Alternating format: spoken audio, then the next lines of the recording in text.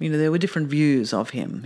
Some people didn't understand what he was there and why a kind of aging white man is there living this weird life. And on the other hand, there were people who, were intrigued by that and supportive of that and admiring of that and amazed by it. Hi and welcome to episode 85 of Talking with Painters, where Australian painters talk about their lives and art. My name's Maria Stoljar and I'm bringing you a double episode today about one of Australia's most famous and intriguing artists of the 20th century, Ian Fairweather. The reason I'm making these episodes is that I came across a recently published book called Ian Fairweather, A Life in Letters, which was co-edited by today's guest Claire Roberts and cultural historian John Thompson. It's published by Text Publishing. Claire Roberts is an art historian, curator and associate professor of art at the University of Melbourne, specialising in modern and contemporary Chinese art and the cultural flows between Australia and Asia.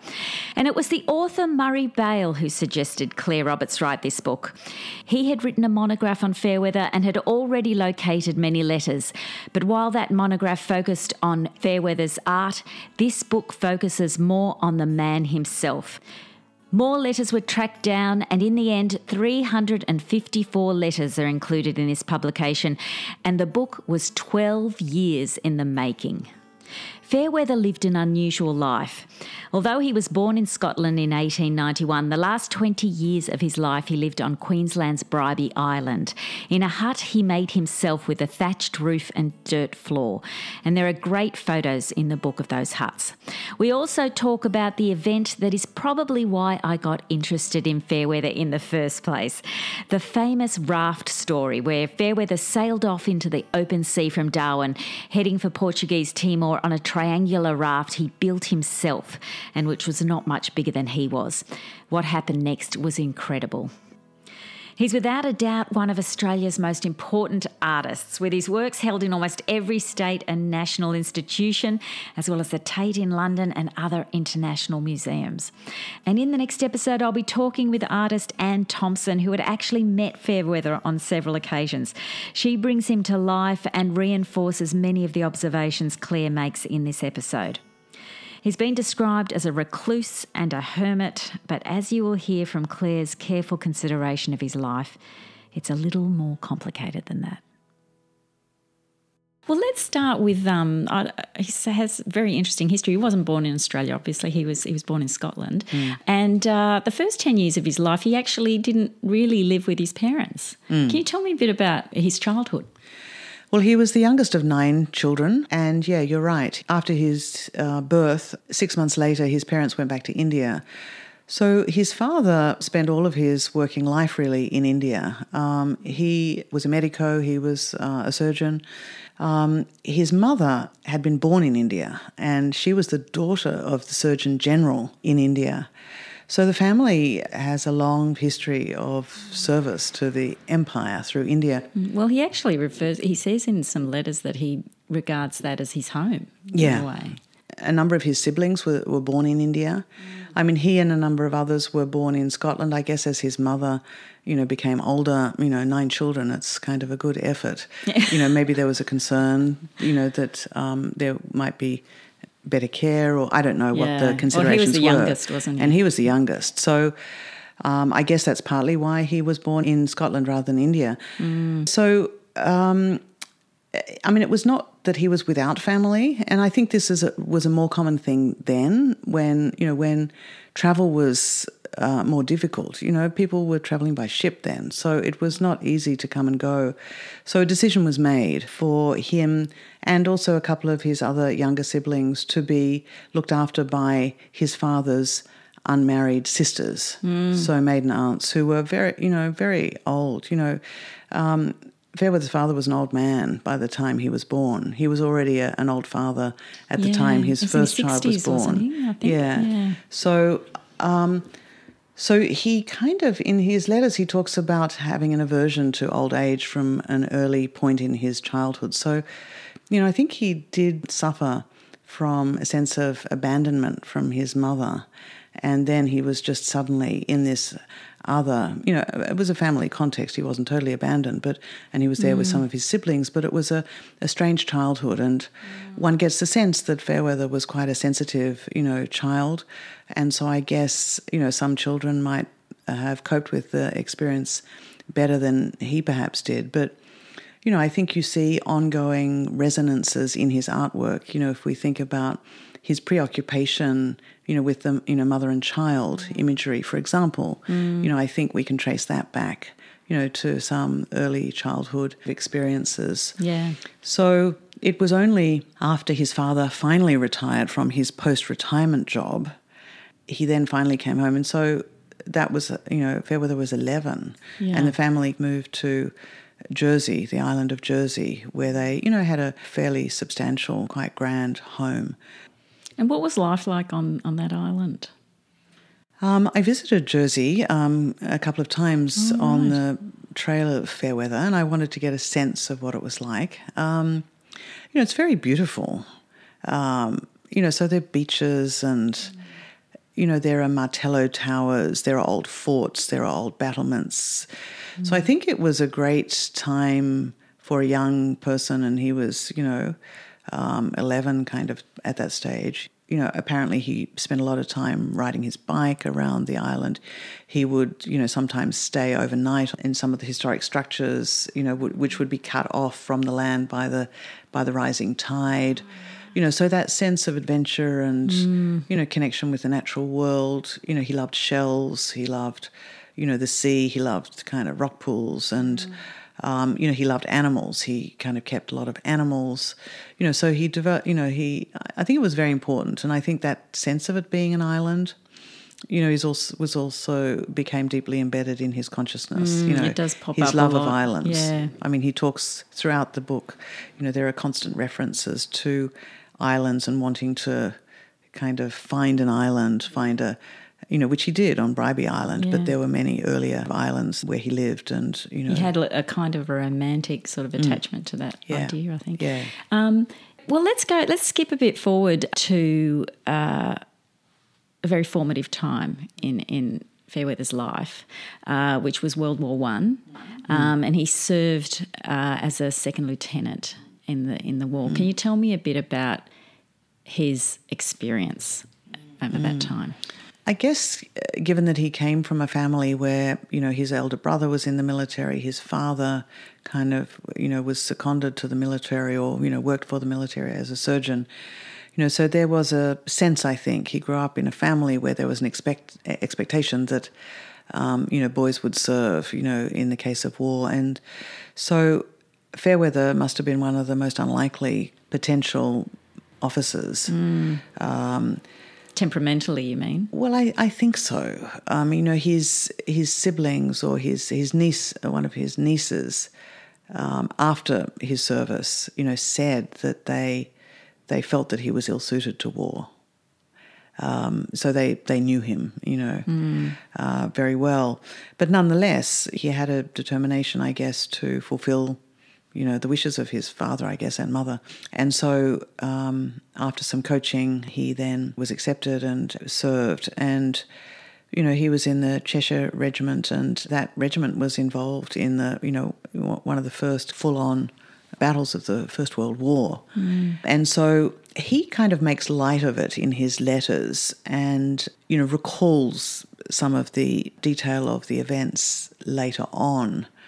When I say makes light of it, he doesn't go into the great detail. He gives an account of what happened, but based on you mean the battle itself, the actual battle, and then being they surrendered. They were taken prisoner because it was kind of hopeless, and so then he spent years 4 years kind of as a POW in various camps in Germany, and made numerous escape attempts, all of them unsuccessful. So normally what happened was that you would go into a more severe kind of environment, after each escape attempt. So it was basically the whole war. He was a prisoner of war. Yeah.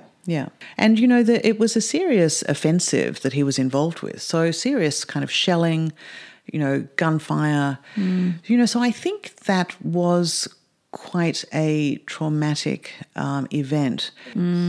So I think looking back on Fairweather's life and, the peculiarities of his temperament and the decisions that he made, to, in a way, live life on his own terms, pursue art, engage kind of with people but at arm's length. And, so there was certainly a sense of sociability, but it was something that he could control, that idea of maintaining control kind of his destiny. And also whenever he encounters anything that's deeply troubling and disturbing, like the theft of his diaries or, other bushfires or something, he flees. He's continually kind of seeking to escape kind of adverse situations. So I think that is that was a learned self-defense kind of mechanism. Yeah. So I think the impact, the psychological and emotional, impact of those, his war service and then his period as a POW, needs further examination. I think it plays a much larger role in his formation as a kind of adult and as an artist than, we've previously understood to be the case. Yeah. So after that period, he then actually started his art education at the Slade School in London. And what sort of school was that? What sort of tuition would he have received? Well, the Slade is a very important art school. His professor was Henry Tonks, who was also a surgeon. He served in the war and himself kind of did these amazing portraits. He was commissioned by the British government, I guess, or the military, to create kind of records of people, who had been affected by war. So injured, you mean? Injured, yeah. Right. Physically disfigured and, injured. So I think there was, and Tonks, in the biography of Tonks, there are a number of mentions of Fairweather. So Fairweather and Tonks must have taught many students over, the period of his kind of tenure at the Slade. But, it indicates that Fairweather, there was a connection, between, the professor and the student, and that he was recognised as someone as having some, special kind of talent, and sensitivity. So I think that connection with the military and his, and him being a surgeon, there was a bond that developed. So, look, Tonks, he's a classic, he received a classical training, in figure painting. Yeah. So there are, we can see in the collection of the Queensland Art Gallery some of his early figure studies, in charcoal and, of male kind of torsos and figures. Yeah. So, he has really the best kind of classical training you could imagine, as a figure painter. So that, that's what he kind of was set up to do. Yeah. And it's interesting that he was also at the same time learning Japanese at the University of London. Is there any clue as to why he was attracted to that? Basically, Fairweather said that when he was in a POW camp, he read about Japanese and Chinese art by books, and he mentions Lafcadio Hearn and also Ernest Fenollosa.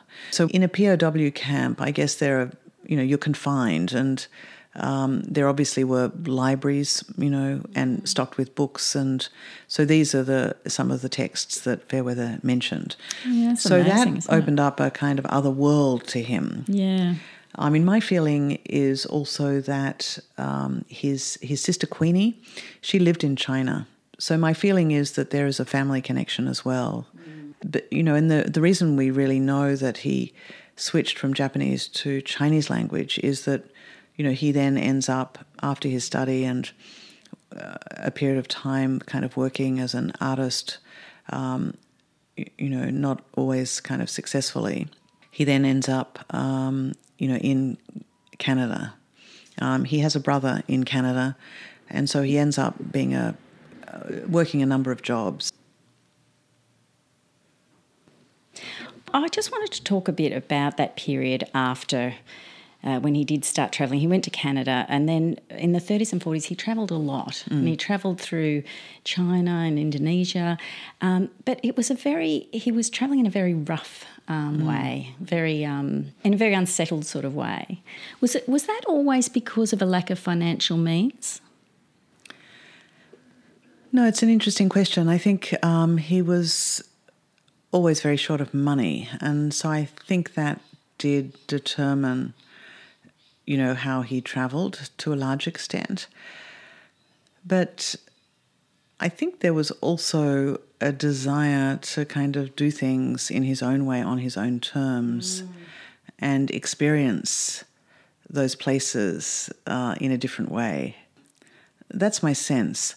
I mean, we can't disassociate Fairweather from his family background and colonialism and forces that were at work in the world and still are at work in the world. But nonetheless, I think he was actively he was conscious of and working against that kind of inheritance and legacy. And certainly, we see a great change in his artwork as a result of his travels in Asia. Yeah. Right from the time he leaves Canada, he's pretty much, in Asia and in the Southern Hemisphere, kind of moving towards the Southern Hemisphere. And he talks about this kind of trajectory. And he finds great stimulation, as many artists have, in the subject matter, in cultures where he found himself, and that provided, great stimulation for his artistic practice. I want to take you to a pivotal time for Fairweather, because after he travelled in China and Indonesia, he did finally end up in Australia. And that is very interesting as well, to sort of hear how his first impressions of Australia. But I wanted to jump forward to 1952 when he was in Darwin. Can you tell me about the story of survival, which caught the attention of the media around the world? Well, I guess the raft journey is the thing that most people recall about Fairweather, or, they associate with Fairweather. I guess there are a number of things that have been happening in Fairweather's life, and one of the big things was that he sent a huge roll of paintings to London, much earlier. And over a number of years, he's trying to get information about what happened to them. He's really obsessively wanting to find out what happened to those paintings. And so so part of his reason to leave, as far as, we can understand, is to begin the process of kind of establishing what happened, upset at what happened to, the destruction of those paintings. Oh, right. So he was planning to just sail off? Look, we don't know exactly what his motivations are, but, this requires a deal of preparation. So, he's creating this raft from things that he could find, disused, pieces of tarpaulin, fuel containers, planks of wood. He's referring to different books as well. I think he's kind of inspired by Thor Heyerdahl's, Kon-Tiki kind of adventures. And, he sets off. And one of the theories is that he was actually setting off to Portuguese Timor to connect with someone who he'd met on his earlier travels, a pearl diver, and I guess from there slowly kind of make his way northwards. It's quite far. It was like 600 kilometres or something, wasn't it? So he was on a rudimentary raft. But he has a sense of the sea, I think you'd say. So he's not a complete novice. He certainly had the confidence. It wasn't a total act of folly. It was a daring thing to do. But I think, once he is convinced to do something, he just kind of does it. So he pushes off and then, of course, the winds change and he drifts and, he's reported lost at sea. And there's huge media coverage of this event. The RAAF are kind of called in. There are aircraft circling, trying to find him. they don't spot him, and eventually he washes up or drifts and lands on Roti, the island of Roti, which is under Indonesian control. He has no papers. He's arrested as an illegal immigrant and has a very harrowing time. But he's been at sea for many days. He didn't travel with much food and water, and so he arrived in very bad shape. I mean, it's extraordinary. It's an extraordinary feat of survival, which I think just goes to show how kind of tough he was physically. That he was kind of a strong kind of person, and also had a strong resolve to kind of live. That he survived. Yeah. So there are a couple of drawings. We include one in the letter, which Murray Bale also included in his book, of him on the raft and at night. And so I think he certainly would have been in a strange kind of physical and emotional state, hallucinating and really not very well by the time he arrived. So, that was a life-transforming kind of moment, another of the life-transforming moments. But then, of course, he refused to come back to Australia. The RAF wanted to fly him back to Australia because that was kind of where he had been living, but he refused, and so he ended up kind of back in the UK, and then had to do hard labour to kind of earn, the money to repay his flight. But he realised that he couldn't, that the UK had changed so much and that there was, no real place for him. And so he returns to Australia. Oh, okay. So it wasn't a yearning to return to Australia, really. It was no. Well, in the end, it was a pragmatism. I mean, he's got a hut that he abandoned. He's got a viable life there. And the other thing is that, he has this relationship with Macquarie Galleries. He knew that he had already, he could translate the paintings into money and survive. Yeah. In London, he would have to start all over again. Yeah. And who? He's been away for so long, he has no contacts. The whole art world's moved on, impossible. So I think it was a yearning to be back there, but the practical reality was that he couldn't easily make it work, and he didn't want to be beholden to anyone. I mean, he was a very difficult person to help. He didn't want to have to owe anyone anything. He wanted to be able to repay. So he was very principled in that manner. Yeah.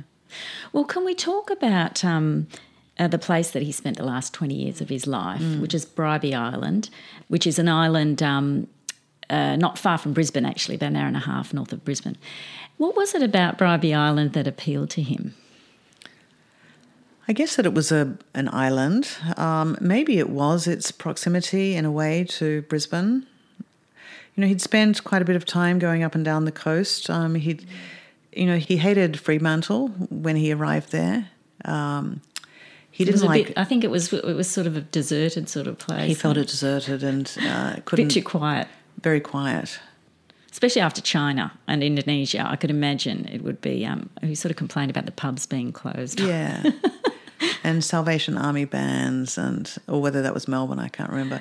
But and Melbourne, he also has a very strong support base in Melbourne. So I think he knows that there were very good artist kind of friends there, but he didn't feel as though he could thrive in Melbourne.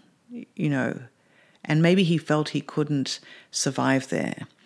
That he needed to live on his own terms and find, he was always finding places where he could live without paying rent. Although, he did pay peppercorn rents, for the theatre in Sandgate and things. But, he had to find a place that he could afford.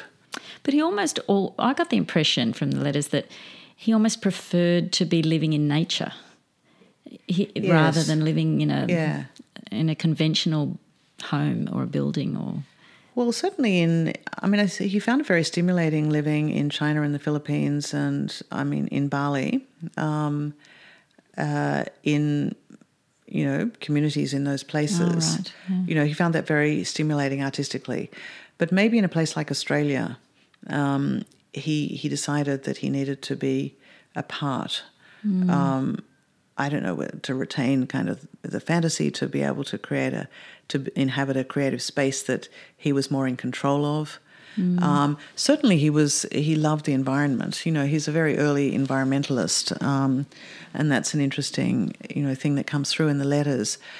But chance plays a very important part in Fairweather's life, and he trusts that chance, that things happen for a reason. So he just happened upon Bribie Island, you know, on one kind of occasion earlier, and he remembered that. And so then comes back to explore it and pitches his tent, and then that's it. He's there for 20 years. Yeah, and he built a series of huts, didn't he? Series of huts. Yeah. Look, he started building huts in the Philippines, really. I mean, again, out of need. Okay. Yeah. By hand himself. Yeah, just using, you know, cutting down trees and using, you know, local grasses to, you know, create a thatched roof. And in the book we've got included a number of drawings. You know, I think he, in another life, or had life turned out differently, you know, he might have been an architect. You know, he's very interested in space and you know, was very keen to create environments, you know, the perfect studio. And so he created a succession of these, you know, in order to, you know, again, live on his own terms in these places that he's found. But, you know, so often in the Philippines, you know, he was moved on. You know, I mean, you know, these are not always places where he can sustain a life. But in Bribie, you know, he establishes quite a curious kind of relationship with the local community. You know, people are always dropping in and curious and disturbing his peace. But at the same time, you know, there's a larger sense, I think, in the community that, you know, there is someone quite special kind of in their midst. And so, you know, there were different views of him. You know, some people didn't understand what he was there and why a kind of aging white man is there living this weird life. And on the other hand, there were people who, you know, were intrigued by that and supportive of that and admiring of that and amazed by it. Especially other artists who often came to visit, like Margaret Olley, Donald Friend, Patrick White visited him. That's right, a whole stream of artists and writers. Murray Bale himself as well. Yeah, of course. Went. Yeah. I think Anne Thompson. Well, Anne Thompson was married to Robert Walker at the time, who took a lot of photographs. And right. Actually, she mentioned that to me when I interviewed her. So I think he must have been a bit of an enigma as well. I think people were curious to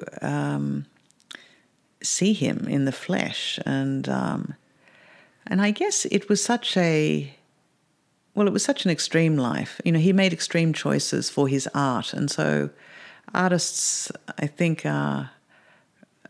appreciate just what that entails. There's no running water or electricity. No running water, no electricity. You know, so I think there's a real respect. Other artists had a great respect for him, and also respect for his life. You know, his art. I think if he wasn't a great artist or wasn't an interesting artist, there wouldn't have been that pilgrimage. But you know, such a diversity of artists, you know, went to visit him, and you know, and some developed kind of ongoing, you know, relationships. He, you know, was very close to Roy Churcher. He was, he had a very sociable and, you know, close relationship with Lawrence Dawes. Margaret Olley was fantastic to him, really looked out for him, you know, helped the Macquarie Galleries ladies, you know, work with council to build a kind of house with modern amenities with electricity and running water, you know, something that was only finally kind of connected. You know, he only had electricity and water, you know, in the last few years before he died. Yeah. And, you know, he had this new house, which he was sort of pleased about, but at the same time, he didn't feel he could, you know, had a poured concrete floor and stuff.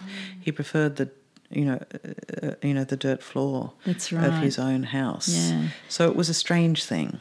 Well, he didn't paint much then when he moved into that. He was quite elderly at that point. He was quite frail. The last years he didn't paint that much at all. Well, there's sort of a contradiction in a way between this idea of him being a recluse, but also having quite a bit of contact, and also obviously through letters as well.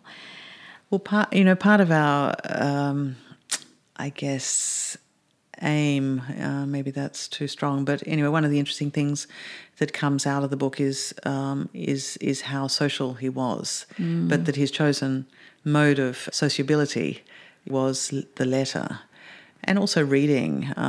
So I don't know. I think that word recluse is kind of a bit of a hackneyed kind of term, and not really totally applicable to Fairweather. It sets up a whole kind of image of the artist who's disconnected from the world and not concerned about the world, and that's not the case with Fairweather. He was a regular. He subscribed to all these magazines. The Atlantic Monthly. For a period. Time for a period. He loved science fiction. He subscribed to sci-fi magazines. Galaxy. He had a regular source of books coming to him from the Bribie Island Library. So the postal network was amazing, and you could be in touch with the world through writing and reading. And certainly he kept himself informed about world events. He also read the paper every day. He went down, or if not every day, almost every day. His regular routine would be to go down to the local store and drink a bottle of milk and read the newspaper. And, there are some Robert Walker photographs of him sitting on his bench, which was identified as Fairweather's kind of bench. So he was a presence on Bribie Island. He was an identity. One very common strand throughout the book is that his disavowal of paintings that he clearly painted, but he regarded as being by other people. And that's a very interesting and curious kind of situation, that it persists even for some of his most famous, paintings, like kind of Monastery. But I think you mentioned also earlier about the retrospective. I mean, at the Queensland Art Gallery in 1965, he had a major retrospective of his work, and several of those paintings he insisted that he hadn't painted. And so I think this comes back to the artist's particular connection with the works at the time of their creation, and then the artist's later encounter with those works and trying to reconnect with them. And in Fairweather's case, seeing them literally in a different light. He's painting at night by kerosene lamp. They're paintings that are in a series. There are narrative threads that connect them. The works that he's working on at that time, and presumably, well, not that narrative thread is necessarily broken, but he's moved on and he's dealing with different concerns. So to go back in his mind to that moment of creative exploration, and to try and see, think about seeing those works under different light conditions or in print, as the cover, Epiphany on the cover of Art in Australia, the inaugural issue in 1963. I think this, for an artist, is part of the changing connection with artwork after the fact. And the intensity of that initial creative moment, and how difficult that is, or particularly in Fairweather's case, to reestablish in a totally different environment. So I think, that disavowal and distancing, I guess it's part of what kept him moving forward, continually exploring new terrain artistically, such that he, when he's presented with something from 10 years or 20 years ago, that he can barely identify with it, or is not really wanting to connect with it, because as an artist he's kind of moving forward. He's not. It's our interest as historians and later people who are interested in the formation of a life and an artistic trajectory are curious about that journey. But for an artist, they're continually looking forward. That's right. They don't look back. Yeah, there's the greatest artists are like that, aren't they?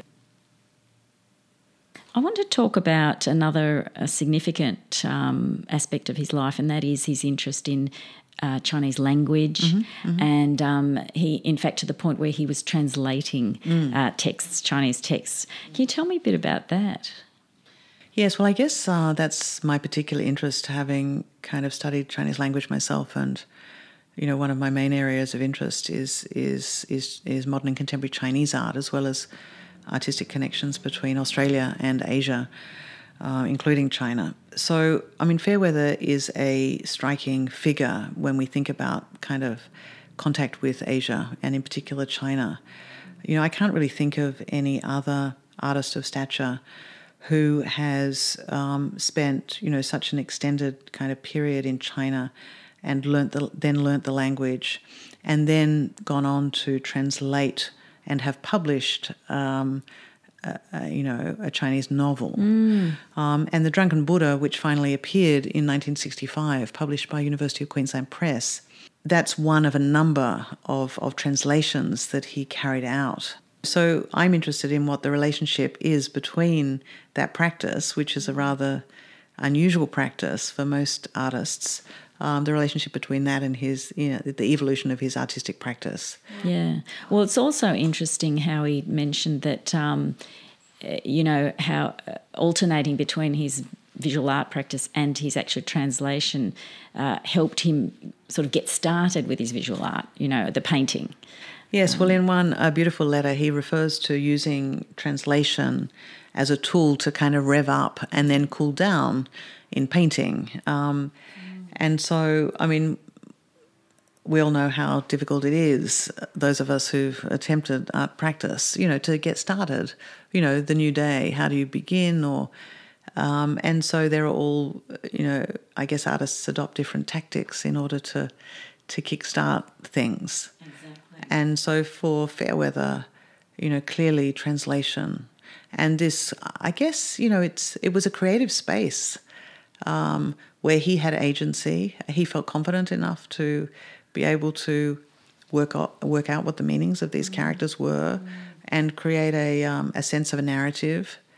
And so the spaces between the words, provided him with a lot of space to think, and I think that this was a very helpful process for his own kind of practice, which, if we look at his paintings, they're layered and they're, particularly in the later works, there's a lot of use of black paint and conscious line and structuring kind of imagery, he moved towards abstraction kind of, and then, in, 60, around, the early 60s, and then had difficulty taking leave of abstraction and coming back to the real world.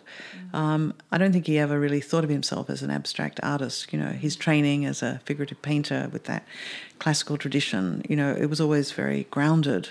It's very interesting. Figuration. Well, that's right. And also it's interesting him talking about the influence of sort of Eastern philosophies with his process.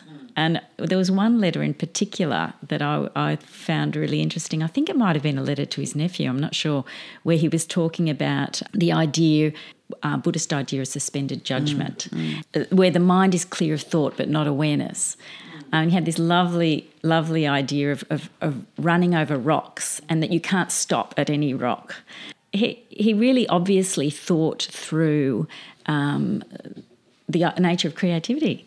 Yeah, I think there's a lot of profundity, in his in the letters actually, and we can get an insight into that, I guess, through his reading. He was very interested in, I guess you'd say, the paranormal, or, in the spiritual, in the kind of paranormal, in cosmic events, and he felt connected to them. He trusted them, and he. He's very interested in Tibet. He travels to the Himalayas. He later realizes how close he was to Tibet, that he, can't believe how close he was, that he didn't kind of make it. And Tibet, I guess, is, it's a kind of connection, in terms of his family, or close to India and, that whole zone that he was very interested in and became more and more interested as a result of his travels, extensive travels.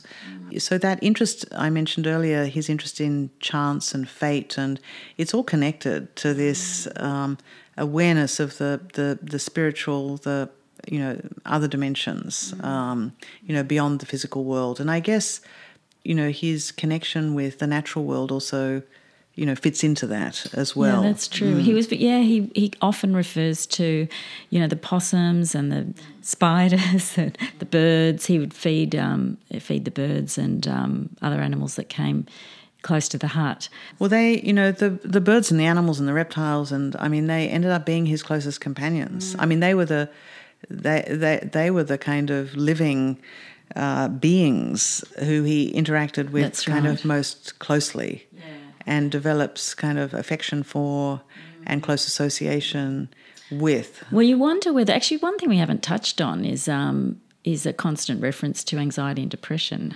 And I think a lot of anxiety sort of arose out of his out of all the media attention that he would get, and he often referred to that. How did he take that sort of attention? It's an interesting question. It's a complex one because on the one hand,